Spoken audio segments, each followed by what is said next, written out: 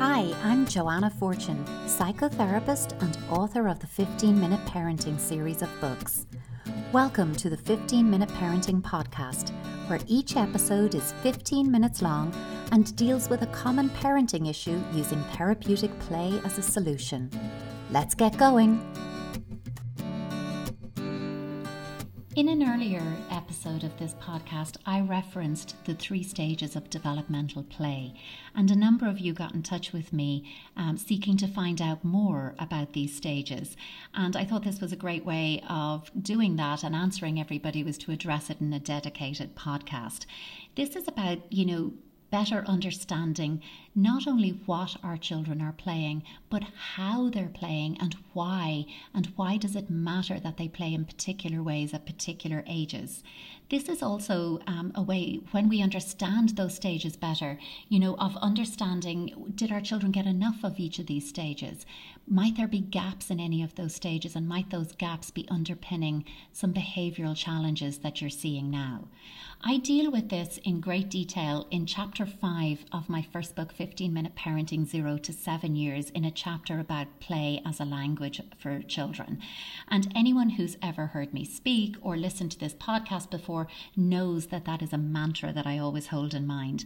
I believe that play is the most important aspect of our children's childhood. I believe it's how they learn about themselves, about others, and about the world outside of and around them. I believe it is through play that they process and make sense of their experiences. Whatever happens in their day, the highs, the lows, the successes, the disappointments, they work it out through their play. And it is actually through play that they're integrating the new learning from their day. What have I learned by that working out or not working out? It's how they develop understanding of themselves, of others. Why is it people do and say the things they do? Why do things work out or not? It's how they draw conclusions, and it's how they work out resolutions. It's through play that they're making all of those connections and developing important attachment relationships with the people in their lives, even outside of us, be that with their peers, their teachers, other people in their lives. Because play in itself is actually enabling them to develop an emotional vocabulary and to learn the art of emotional self-regulation. Now, the art of emotional self-regulation is something maybe we all could do with topping up from time to time, but for children it definitely takes them until they are right through these 3 stages of play before they can self-regulate their emotions. Before that, and I mean this is really before the age of 7, they're not self-regulating, they are co-regulating their emotional arousal in response to us and the other important adults in their lives. That's how they work out, is it too much, too little, I'm getting heightened, how do I calm down? They take their cues and leads from us. But if we want to gain insight into and better understand basically our children and the world through their eyes, we have to learn their language. We have to deepen our understanding and awareness of play. And more than that, we have to learn how to play at their developmental level. So without further ado, let me talk you through what it is I mean by this. There are 3 stages of developmental play that take our children from infancy up to 7 years old. Now, when I talk about age, as always, I really am speaking about it in terms of developmental age rather than chronological, because it's not like a child wakes up on their 7th birthday and it's like, okay, I've nailed it, I can now self-regulate. No 2 children are the same, and you'll notice this even within your own families. You might have one child, and as you're listening you're going to nod and go, oh yeah, that child definitely did all of that and lots of it, and I can see that they're emotionally quite mature for their age and they're able to work things out. And you might have another child and you're going, no, I don't think they did a lot of that stage 2 play. Might that explain why they're a bit of a worrier, why they're not really able to do things for themselves, why we're seeing these emotional outbursts still, even though they're 8.5 or 9 years old? And what can I now do to go back and top up that gap in their play? So I'm going to talk you through them now in a little bit more detail. And I do ask that as you listen, you hold each child in mind and think, how did this go with this child in my family? Stage 1 takes a child from infancy right up to, 3.5, for some children 4 years old. I really don't worry about 6 months either side of these. What's more important is that they do it and that they do it well than, did they do it on time. But this is about sensory play. This is about messy play. It's also called embodiment play because it's all about the physical body and the physical world. But basically, you should know by looking at your child at this age what they've been playing. It will be all over them and likely all over your house too. So this is, sand, water, bubbles, Play-Doh, finger painting, music, dancing, clapping, rhythm, all of that type of play. And I know as I'm talking about this, some of you will be breaking out in a sweat going, oh no, I don't want any of that mess in my house. I hated that stage of play.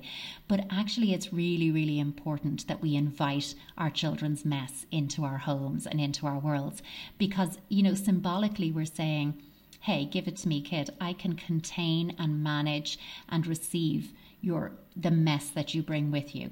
And in doing so, we're letting them know, actually, I can also help you to organize and manage, and I can receive that internal chaos and mess you might be grappling with and struggling to handle on your own. So if it is something that you really don't like or that you struggle with, there are ways that you can do sensory messy play in a contained way.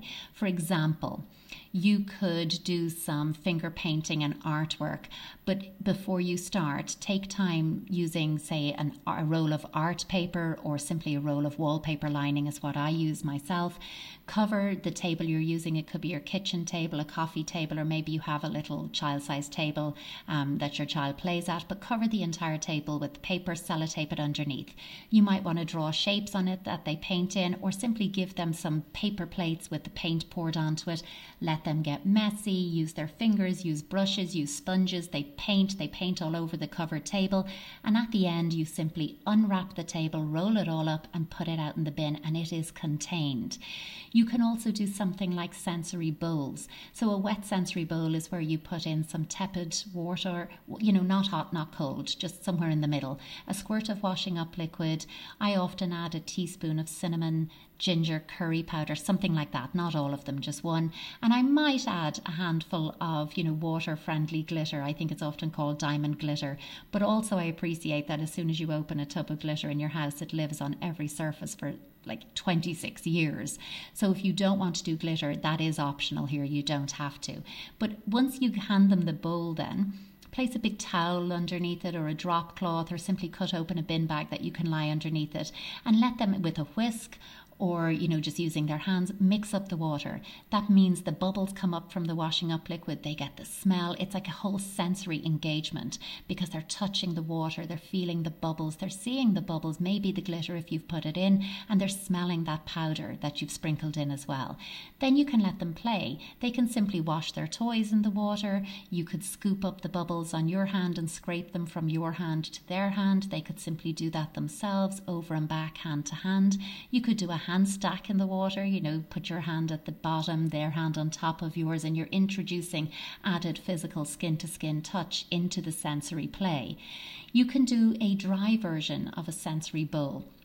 And what that means is taking not quite a wash hand basin, that would be really big, but maybe something like a baking bowl.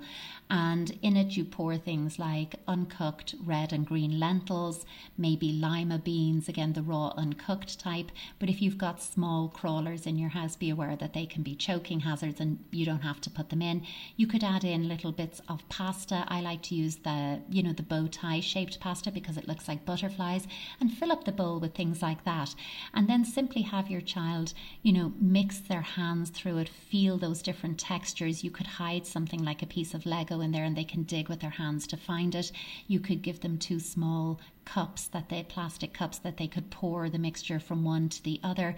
And basically, the worst thing that happens is it spills out a little bit or they empty it out, but you've put down a drop cloth, or if it goes on the floor because it's dry, you simply sweep it up and it's gone. And that's a great way of doing sensory play, but in a managed, contained way. Equally, you could make Play-Doh with them. I like to make the Play-Doh because then you're certain of what's in it, because also at this age, they are so exploratory that they're putting everything into their mouths. So this is a safe way of doing it. So make your Play-Doh. And you might add in a couple of drops of, essential oils, maybe lavender or lemon or orange or something that smells quite nice, because it deepens that sensory piece of the Play-Doh, because they're also getting that smell.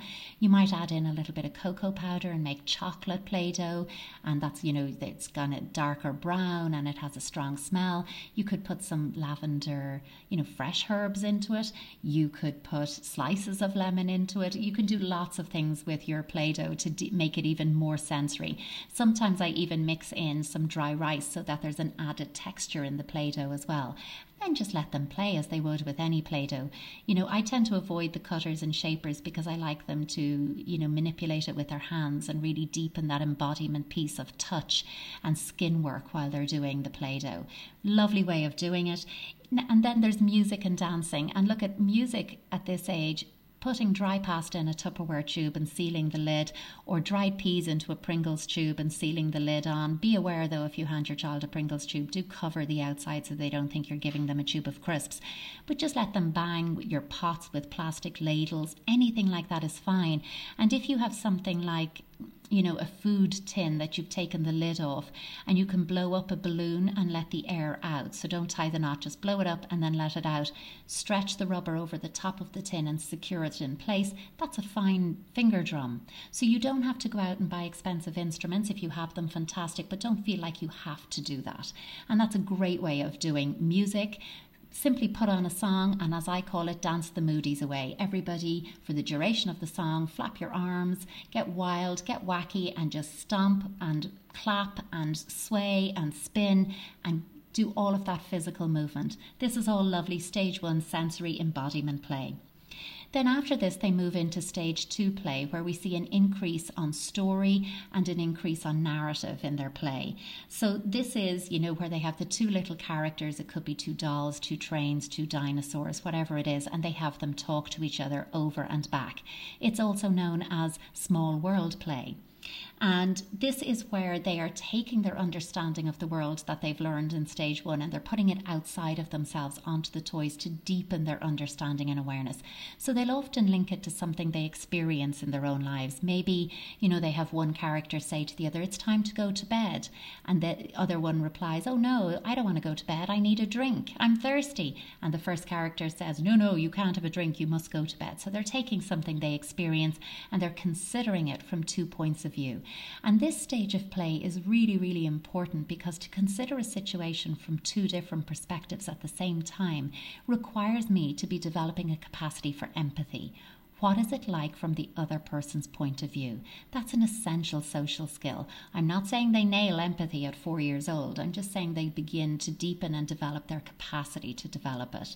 They also are working out solutions and critical thinking. This is where, they are taking scenarios that happen in school or around their peers, and they're playing them out with the toys to work out maybe exactly what happened to them in school, maybe when somebody wouldn't include them in a game or wouldn't share with them, or maybe in their game when they play it out in their story, they're now coming up with a different solution, what they wished might have happened, what they wished they could do differently, and they're learning from that. This is a wonderful stage of play, and it's really, really important for developing those social skills of critical thinking, solution-focused thinking, problem solving, empathy, and general civility.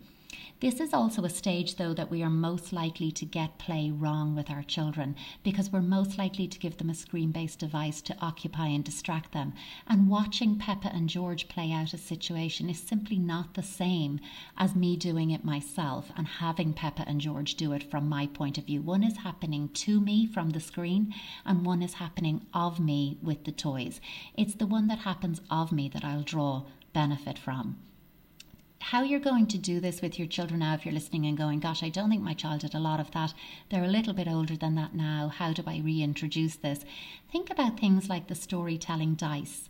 You can do Rory story cubes. You can get the storytelling dice in places like Tiger. There are a couple of variations of that around. But basically, they're dice with symbols on each side. You shake them, you roll them out, and however they land, you make up a story using the symbols that are there. You can have your child make up their own story, beginning, middle, end, and then you can take a turn doing your own story, or you can do it that you start, they follow, you then add in a cube, they add in a cube, and so on. I like to start my stories with once upon a time because I think it gives permission for anything to happen. It doesn't have to be real if it's once upon a time. So you're also getting that added benefit of imagination, and they're really beginning to stretch things. What could happen? What might happen? And they're bringing in that lovely magical thinking, which is a lovely benefit to this stage of play. After this, they move into stage 3 play, which takes them right up to 7 years old. This is role play. Now, role play should not be confused with costume dress-up. Costume dress-up play is lovely. There's nothing wrong with it. But it's not developmental role play. Because if I dress up as Elsa from Frozen, then I am Elsa from Frozen, and I play out that story that I know. It's not coming of me.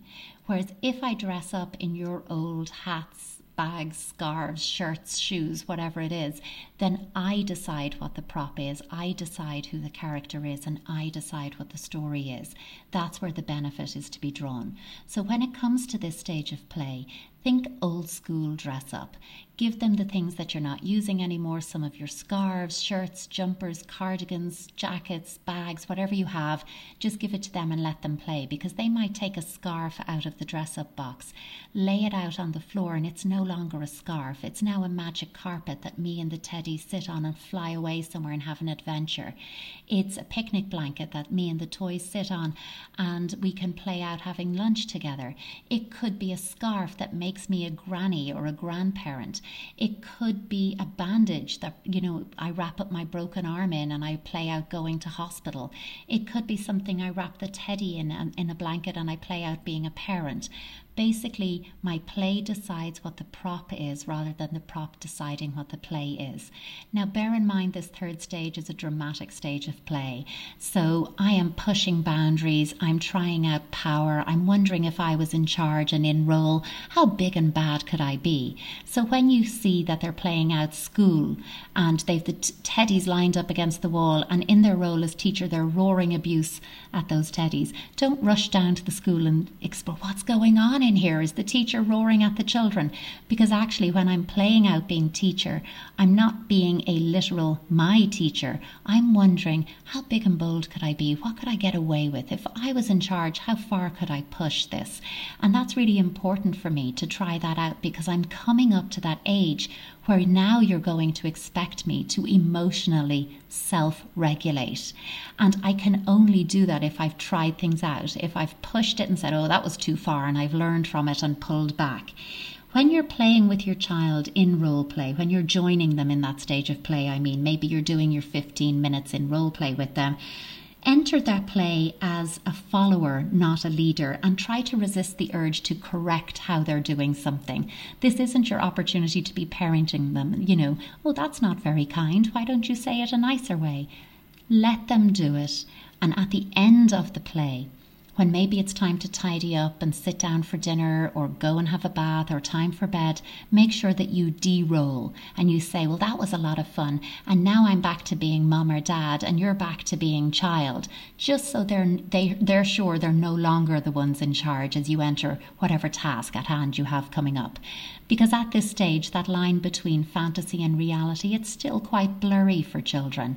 They're still very much immersed in imaginative, magical thinking, and they might need our help just to say, okay, we're done with that now, and this is who we really are. But above all else, have fun with these stages. I'm explaining them to you so you can better understand what has, or moreover, what maybe hasn't happened for your child. Any gaps in these individual stages, in and of themselves, depending on how big the gap is or when it happened, it's not like it's going to utterly derail their development. But I like to compare it to walking around with a pebble in your shoe. Yes, you can still walk, but wouldn't it be more comfortable if you stopped and shook out the pebble? Because if you don't and you keep walking on it, eventually you're going to get a blister, and the blister is going to cause you problems. So if you have a gap in one of these stages of play, go back and do some more of it. If you've an anxious child and you know they really didn't do a lot of sensory play, go back and do it now. It's really relaxing, even to rub lotion into their hands and do a slippery hand stack or some slippery thumb wrestling, because they still get the tactile transfer of the lotion in doing that. Use the storytelling dice, no matter how old they are. You can stack them up into a tower, continue the story up and down each side, so that you're investing in their capacity for prolonged engagement and taking it further, and it's more challenging and therefore more engaging for older children. Try out roles by saying, I wonder if, and make the role play more, if they're older now, more about, let's role play out of being news reporters and tell this story from someone else's point of view. Let's imagine that we're this person or that person. And that's another way of doing grown-up role play. But these stages of play are crucial for our children developing a capacity for emotional self-regulation. I hope you've enjoyed gaining a little bit more insight into what they look and feel like. And why don't you have a think about, how did you play in each of those stages as a child? Might you be carrying some gaps? And where can you benefit from it as well? Enjoy it. Spend 15 minutes doing sensory play, doing story play, and doing role play, and have a think afterwards about what did it feel like for you and what might it have felt like for your child. As always, thanks for listening, and if there's any other topics you would like me to include, feel free to get in touch on my social media at Joanna Fortune on Instagram, Twitter or Facebook. Thanks for listening. If you found this episode useful, subscribe, share with a friend, give us a like, all of which helps people find us on iTunes or wherever you get your podcast. Be sure to come back next week for a new 15-minute parenting episode, or check our archives for previous topics. You can find me on Instagram at Joanna Fortune. And between now and then, have fun.